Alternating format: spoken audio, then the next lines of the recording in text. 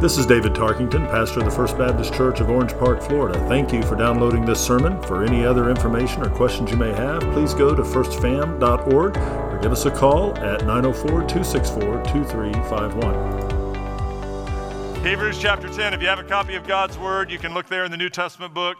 All right, I'll just go ahead and it's the elephant in the room. I've already been asked. I've been tallying up. It's up to like almost 20 right now. The question has been, why are you wearing a tie? And it was so I could tally up how many people asked, why are you wearing a tie? So there's no wedding today. There's not a funeral this evening. The shirt looked really bright, and I thought I would break it up and put a tie on it. And that's number 21. So I have categorizations of that. You know, there's the you look great, which is the subtle thing of I wish you'd wear a tie every week. I get that, Deborah, I get it. But this is a rent to own. I got to have it back by one. We can't do that all the time. But Hebrews chapter 10, verse 1. For since the law has but a shadow of the good things to come instead of the true form of these realities, it can never, by the same sacrifices that are continually offered every year, make perfect those who draw near. Otherwise, would they not have ceased to be offered, since the worshipers, having once been cleansed, would no longer have any consciousness of sins? But in these sacrifices, there is a reminder of sins every year. For it is impossible for the blood of bulls and goats to take away sins. Consequently, when Christ came into the world, he said, sacrifices and offerings you have not desired, but a body have you prepared for me. In burnt offerings and sin offerings you have taken no pleasure.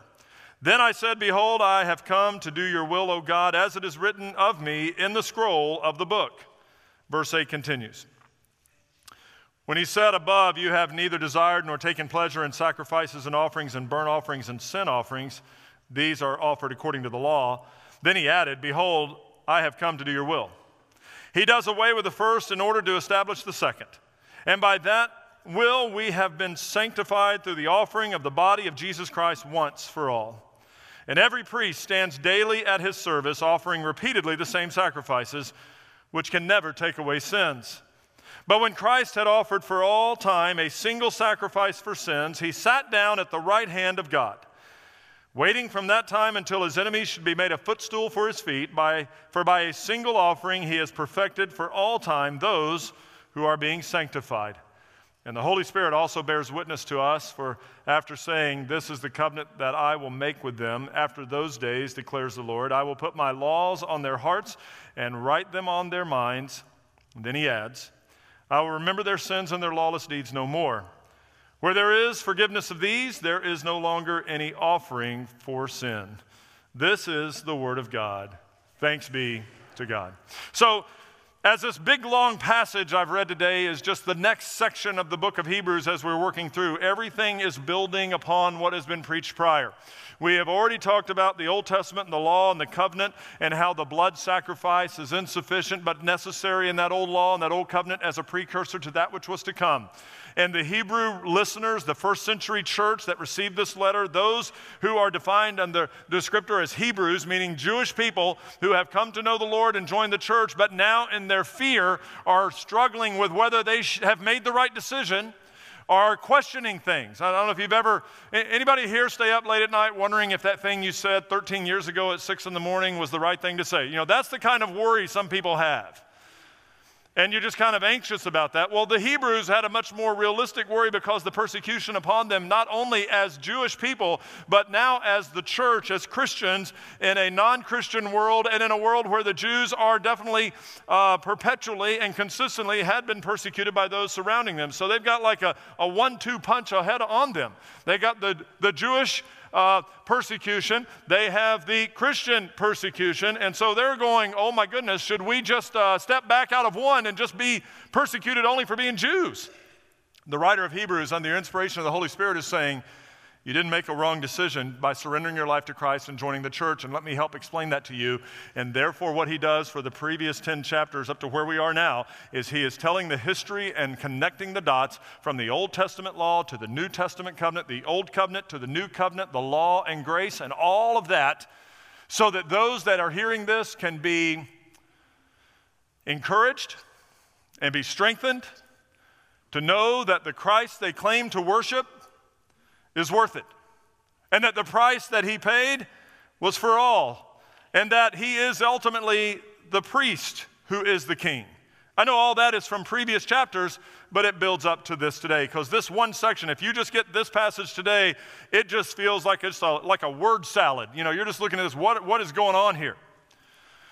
I was listening to Dr. Albert Mohler teach on this, actually, not too long ago. In one of his recordings on this, he shares an illustration that I thought, wow, it really impacted me. It was so interesting to me. It may not be interesting to any of you, but I'm going to tell you anyway. The University of Chicago, by the way, where is that? See, it's always good to have one answer right? So it's in Chicago, and it is a university. See, it's interactive. We're good today. University in Chicago is a renowned university, and yet I did not know that it was founded as a Baptist university. So long ago it was. And one of the main contributors financially to the university at one point in its history was a guy named Rockefeller. You may have heard of him. Rockefeller, I'll call him John D., was a Baptist. And so that may be a shock to some of you as well. So there we are. This Baptist man with a lot of Baptist dollars gave Baptist dollars to a Baptist school to build at the campus a chapel. So now at the University of Chicago is the Rockefeller Memorial Chapel. It's been there for a long time, and it has been built in the architecture of a Gothic architectural structure to look much like a cathedral. And so it is initially, it doesn't take much logic to figure this out. If a guy who claims to be a Baptist is donating money for a chapel building at a university that at one point was Baptist, then the intent would be for the chapel to be used for Christian worship. But as years go by and leadership changes and philosophies shift and worldviews get clouded, the University of Chicago would be now defined as far from a Baptist university as you could be. Thus, the chapel that has Rockefeller Memorial on the placard there at the building, on the campus, is as far from a Christian place of worship as you can have. It is now defined as, and you can Google it, you can look at it on its website, it is an interfaith chapel. Now, I'm not just really super angry about this, but I just find it interesting. So let me tell you about this, because it's a chapel, it's just a building, right? But it had an intent. Now, as I read about this, and I heard Dr. Mohler talk about this, it brought to mind some of the chapels and the buildings that we have visited on our mission trips with our partner in missions at Lingua Christi, John Robinson, over in Wales and throughout Europe.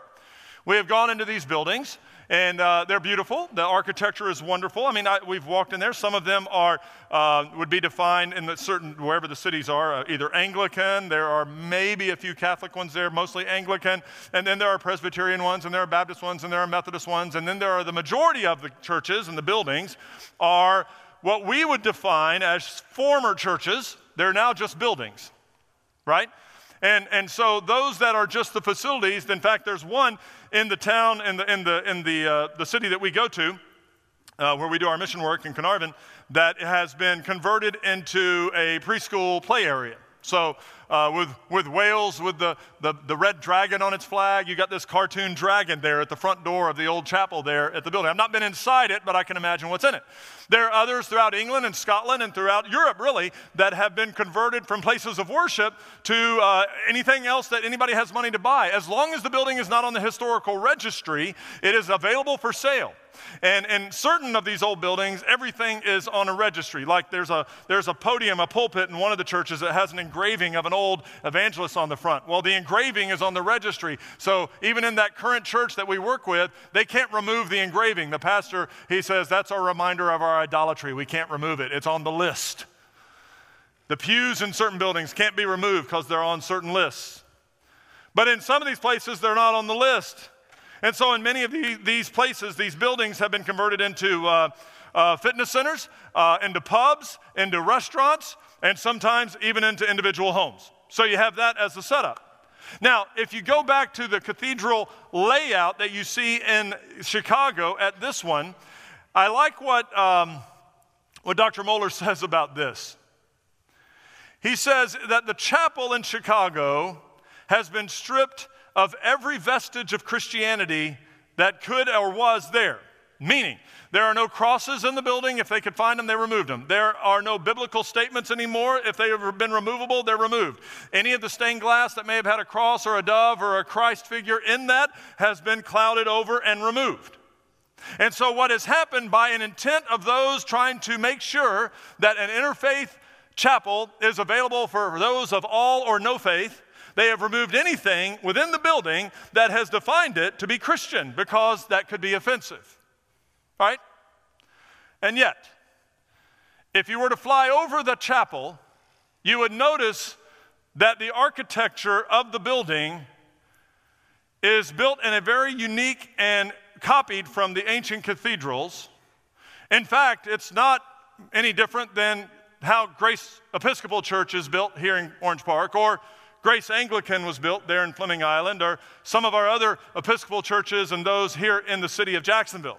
If you fly high enough and look down or send a drone up, you'll notice that the building is designed in a shape of a cross.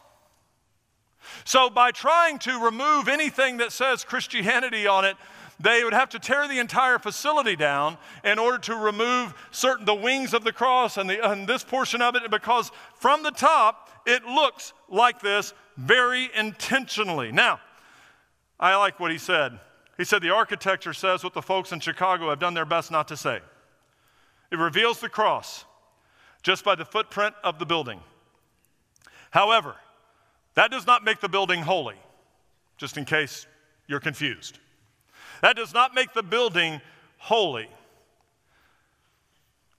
But it does reveal and does declare something about the intent from the builders and the designers. Now, our architecture here in Orange Park says some things as well. In our room here today, we have the pulpit standing. You look at this and you would think, well, this is in the front of the room, but if you actually look at the size of the building from the very back to there, it's almost in the center of the room. It's a little off-centered, but it's closer to the center than the front when you go all the way back. So what this says, and this is architecture says things, right? So I'm not saying the old stuff's always better than the new stuff, but what I've got here, because I've preached behind tables and I've used music stands, but by the pulpit sitting here where it is today, it's almost like a silent declaration to say that here in this building, our intent is to hold up, as we place, the Word of God in a very central location.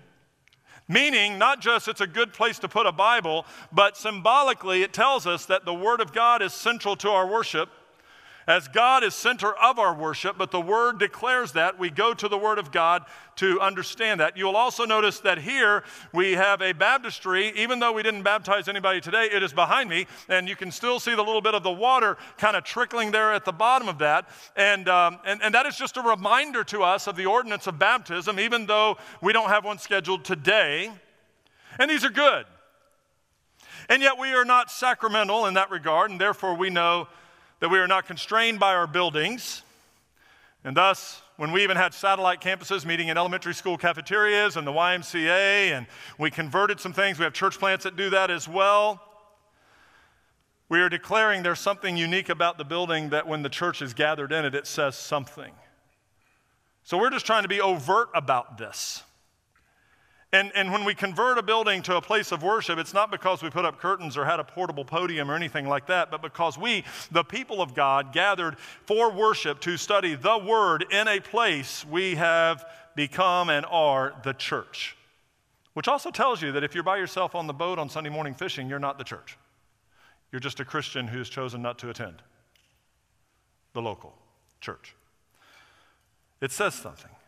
We have friends in China who worship in caves. I've been to those worship services. Those are unique and different, but the Spirit of God is present in that place. We have stories throughout the world of gatherings that meet in homes, as mostly they did in the New Testament.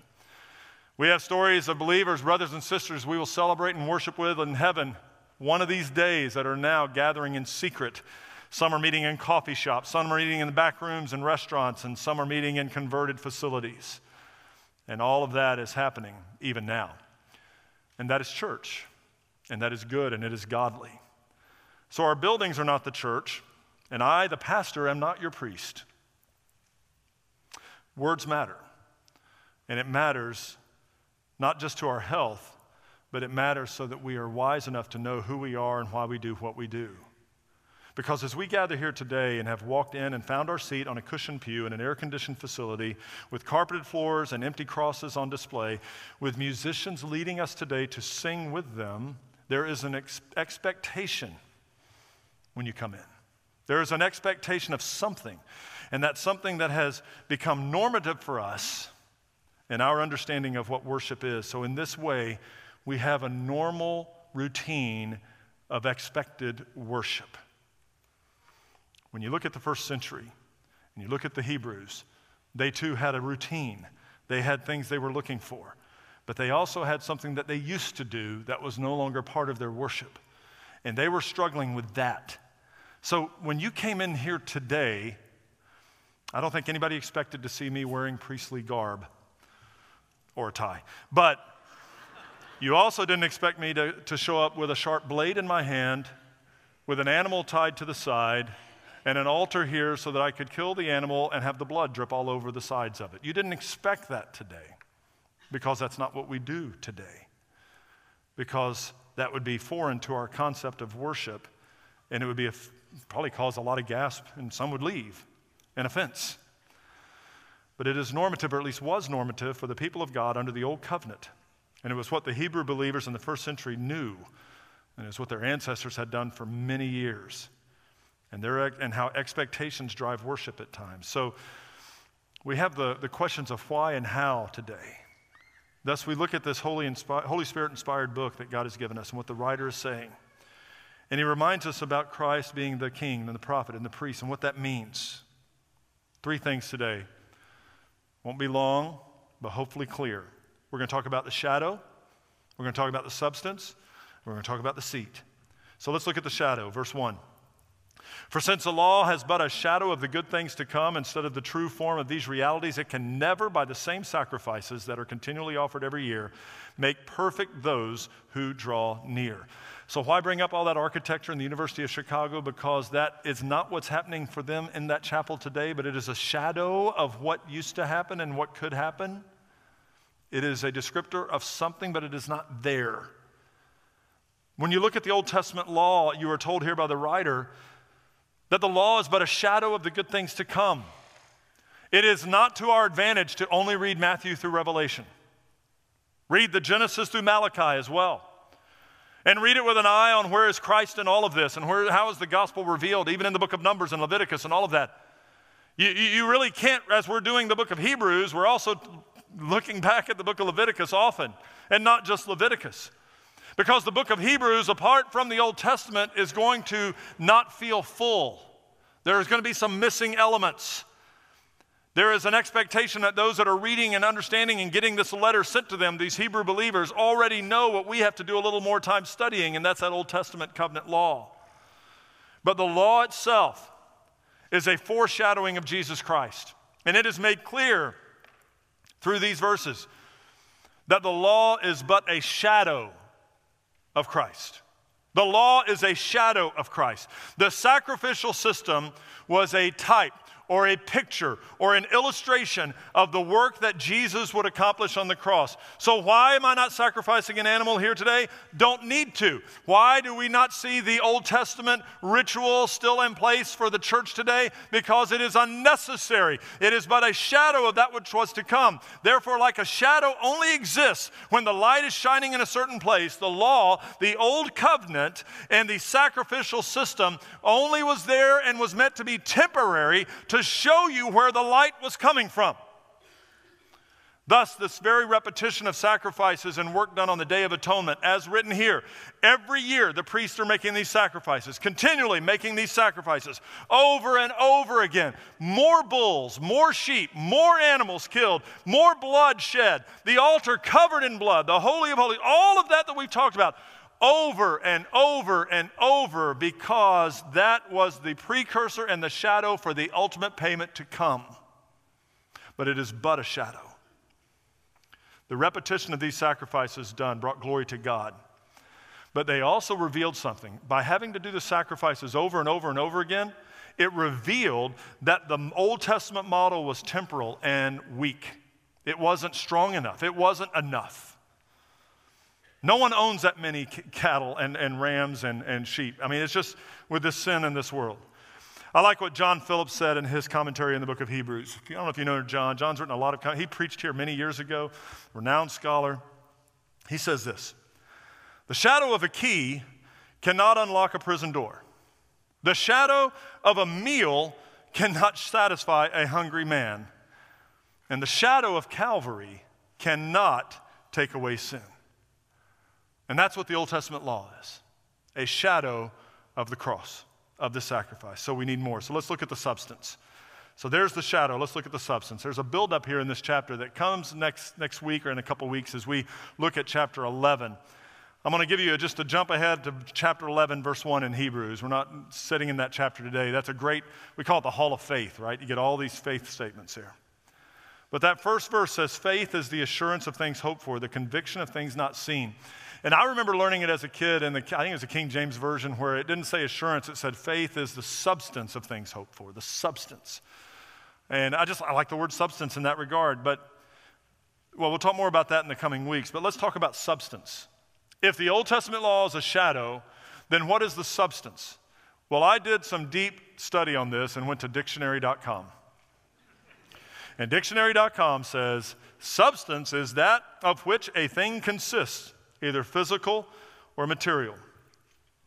I think most of us understand it. So while a shadow is empty and just reveals something, though incomplete, that might be there with the light shining through it, the thing it is revealing is the thing, right? So if you, like right now, there's a shadow of this pulpit on the stage right here. So here's the shadow right here based on the fact these lights are hitting it the way it is. But this right here is simply a shadow. This isn't some, Peter Pan dance move or something. This is just a shadow. It's not moving on its own. And it's not something I can touch or grasp. And as I move, I have a shadow that goes with me depending on where the light is. It's simply not something of substance. This is elementary school science here. I get this. It's not too far-fetched for us to grasp. But when you are holding on to your traditions or your preconceived ideas or that which you believe to be all there is and all that is most valuable in your life, you may be actually sacrificing the real deal that God has for you for simply a crude copy. It's kind of like saying, I'd rather have a cubic zirconia ring rather than an authentic diamond. I'd rather have a costume jewelry rather than the real thing. One is authentic and the other is created to look like the real deal. My dad, when he was in the Air Force, there was a year he was stationed in Busan, South Korea. While he was working they were rebuilding the hospital there at the Army base, and he was involved in that, even as in his role in the Air Force. He was there for a year, and about twice during his time of being gone, he would ship back some boxes of stuff. Now, any of you, especially in the military, that have traveled overseas and been to some of the marketplaces, I mean, we've done this in Israel on our trips. I remember going to Israel, going to the marketplace, and all these quote-unquote authentic things. I still regret not buying the New York Yankees baseball cap, because you just can't find a New York Yankees baseball cap anywhere. But they had a Yankees cap, and it was pretty sweet. It was worth every shekel they were asking for it, but I didn't buy it. But my dad sent back like a box full of, I had some Fila. These were back when these were really nice Fila sneakers, and a bunch of polo shirts from Ralph Lauren. It was really like Rocky Lauren. It wasn't actually Ralph. It was his brother, I guess, because the polo shirts and the Reeboks. I mean, this is back in the 80s. This is a long time ago. So all these things were coming in, and they were nice. They were good, but it was very clear that these weren't the real deal. Like the little polo guy's falling off the horse. It's not the real deal. But it was only like $2. So, he's buying it, and it's funny. We laughed about it because, hey, why not? Just wear it, and it'll fall apart on you and throw it away. But you wouldn't want that if you had the opportunity to have the real deal. It was just a copy, and not even a good copy. In faith, the Lord set up a system that previewed something better to come. The trailer. Sometimes when you go to the movies now, I haven't been to a movie in a long time, but sometimes the trailers are better than the feature, right? And sometimes the trailer, they call them trailers, I think, because they used to come after the movies. Now they're previews, they're before the movies. That always confuses me. But they show these little snippets of films coming out. Coming attractions, right? You see that? And now, if there's a film coming out and they know it's going to lose money, they put every single best scene and reveal every secret in the trailer. So you've seen the entire movie in 2.5 minutes. And you see these trailers, and sometimes, I know people that are you content with just seeing the trailer, or do you want to see the full film? If it's a blockbuster feature film, the 2-minute version is not enough.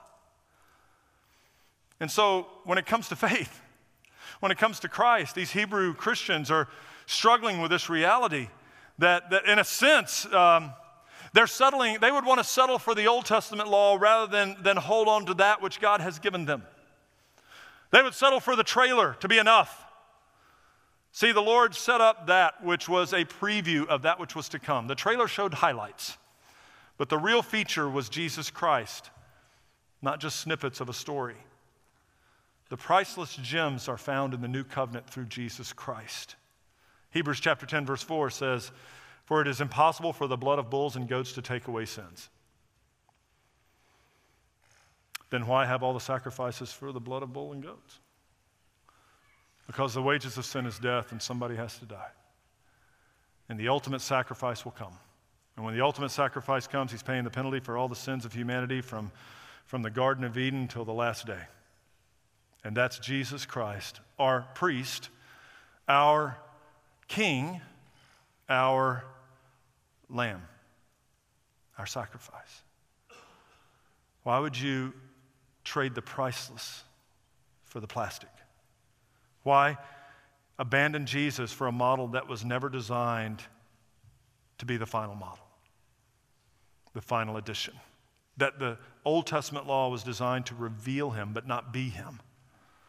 This is the question the Hebrew Christians have to answer. Why slide back into a system that will never fully work when the one that does work, that is real, that is complete, that has substance and is not just a shadow, is freely offered and available? Why? You see, Christ is that sacrifice that became final.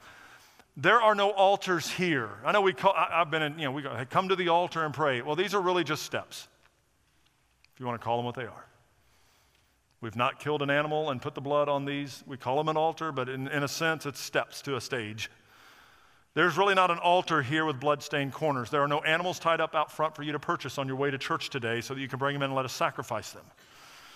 There's no bloody vestment or clothing for me to wear, as I am not your priest, and you don't need a human priest, for Christ himself is our priest.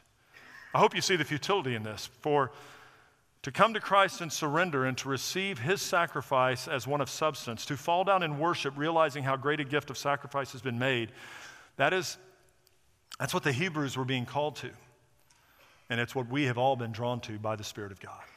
Christ has already done the work. We just have to be reminded of this. What do I need to do? What do I need to do? What do I need to do? Christians, I need to do more. I need to do another Bible study. I need to join another class. I need to do this. We need to have another ministry for this, that, and the other. And all that stuff is great, but sometimes in our busyness of doing, we lose the blessing of just being. God did not save you because you do things really well. But he offered salvation because you are made in his image, and his deep love for you makes that available. Christ did the work. He did the heavy lifting. He paid the price. Jesus came to do what only he could do, and he did it fully and completely. Look at verse 9. It says he added, "Behold, I have come to do your will." He does away with the first in order to establish the second. And by that, we will have been sacrificed through the offering of the body of Jesus Christ once for all. So through Jesus Christ, and because of Jesus Christ, and due to the blood that he has shed on the cross for you and for me and all of humanity, you can be, or already have been if you're a Christian, sanctified and purified and rescued. So what the bull and the goat and the sheep and all those could never do, Jesus did. And by the way, let's just not blame it on the animals. What you can't do for yourself, Jesus did for you. Then, after Jesus died on the cross, rose from the grave, hung around on the planet for a while and gave last instructions, and then ascended up to heaven, according to the scriptures, he sat down. So let's look at the seat. Chapter 10, 11 through 13. And every priest stands daily at his service, offering repeatedly the same sacrifices. Can you picture this? Old Testament priests. Animals coming in daily. We're sacrificing animals. Daily at his service, offering repeatedly the same sacrifices, which can never take away sins. Seems like an exercise in futility. It's actually just a precursor to the final sacrifice. Verse 12. But when Christ had offered for all time a single sacrifice for sins, himself on the cross, he sat down at the right hand of God, the Father, waiting from that time until his enemies should be made a footstool for his feet. So we didn't put the model on the screen. We didn't bring it out and kind of walk through it. But we talked about the tent, the tabernacle, right? And the Holy of Holies and what was in the Holy of Holies and the basin and this, that, and the other. We talked about the temple set up a little bit. And if you weren't hearing that, and if you were here and you didn't even listen to that point, that's fine. Just Google it. You can find, there are so many Christians that have spent so many hours reconstructing all these things for you. You don't have to do it. But there is an element within the temple and the tabernacle not there. There are no chairs. Just think about that. There's no chairs. There's nowhere for the priest to sit down. Not descriptively like that. And why is that? Because the work of the priest is never done. He had to stand to do the job. There's always a sacrifice to offer. There's always, some of you, many, not all of you, many of you are Christians. You came to church. It's the right thing to do. We sang worship songs. We praise Jesus. We love Jesus. But even in our own minds, some of us in the room who are redeemed and going to heaven, if we were to die today, have sinned since the time we came into this room. We've already done it. Just by thoughts. Just by frustrations. Some of your faces reveal that you're not happy. There's nobody in here that's happy at everything. Some people aren't happy unless they're angry. Some of you had communion at home with a lemon, and then you came to church, right? That's what happens. I'm that way. Some days I'm like, oh, gosh, I got to go to church today. Tell my wife, I don't want to go to church today. She goes, you're the pastor. All right, I'll go to church. It's just because we're human.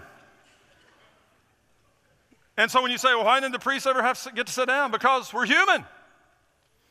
And the perpetual sacrifices had to keep being made. But Jesus, in his exact fulfillment as a priest in the order of Melchizedek, as stated in Psalm 110, sat down. Look at that Old Testament song. 110 verse 1, the Lord says to my Lord, sit at my right hand until I make your enemies your footstool. That's what's quoted in verse 13. Thus, the work of our Savior was made complete at the cross and through the resurrection.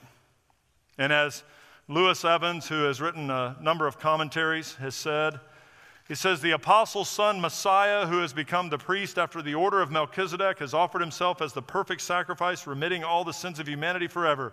Indeed, it is finished. Jesus has done the work, and he sat down. The question for you and for me and for those that maybe have never surrendered their lives to Christ today is, have you surrendered to the Lord that we speak of today, to the lordship of Jesus Christ, believing he paid your bill?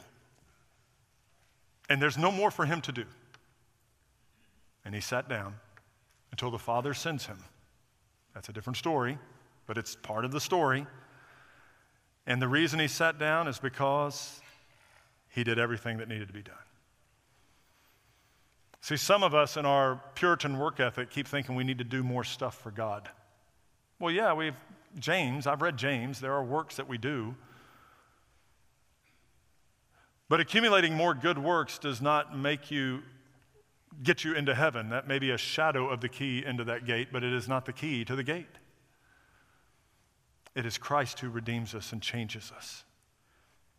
And I pray that for those that have never surrendered their lives to Jesus Christ, that today you will.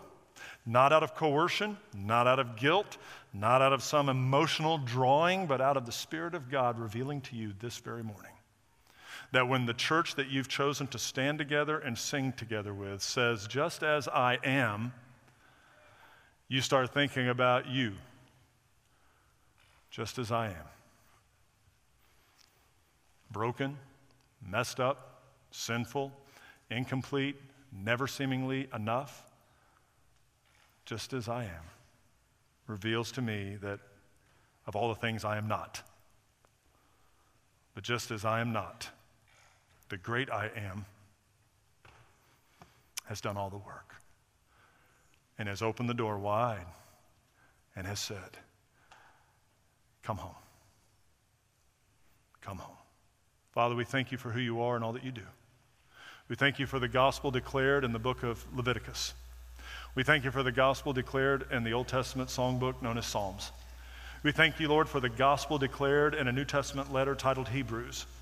We thank you, Father, that the gospel is not just the title intro for first 4 books of the New Testament, but is a declarative reality of the good news that is Jesus Christ, who is your Son, our Redeemer, our prophet, our priest, our King, our sacrifice, and has been made revealed and clear from the first in the beginning to the amen at the end of the book, or books. And because of who Jesus is and the work he has done, and all that he came intently to do for your glory and our good, we have opportunity today to come to know you, to surrender to you, not to negotiate or not to compromise, but to surrender fully. White flag in hand, we are yours. For the non-believers or the non-Christians in the room that are just in here because a friend invited them, Lord, thank you for a friend who cares enough. Even if they didn't know that they were inviting them because they cared enough. Maybe they just didn't want to sit alone today. But Holy Spirit, you use them to invite someone. And so there's someone here, maybe hearing the gospel for the very first time, recognizing even now that Jesus has done all that must be done so that they may have life. And for the Christian that may have been a believer or may be a believer for years or decades, Lord, rejuvenate within us the joy that is only found in you. And remind us of who you are. Lead us to repentance if sin has overwhelmed us. Forgive us for just rededicating ourselves all the time, apart from repentance. Help us to turn from sin and turn to you and live faithfully in that way, just as we are, but not staying the way we are. It is in Jesus' name we pray.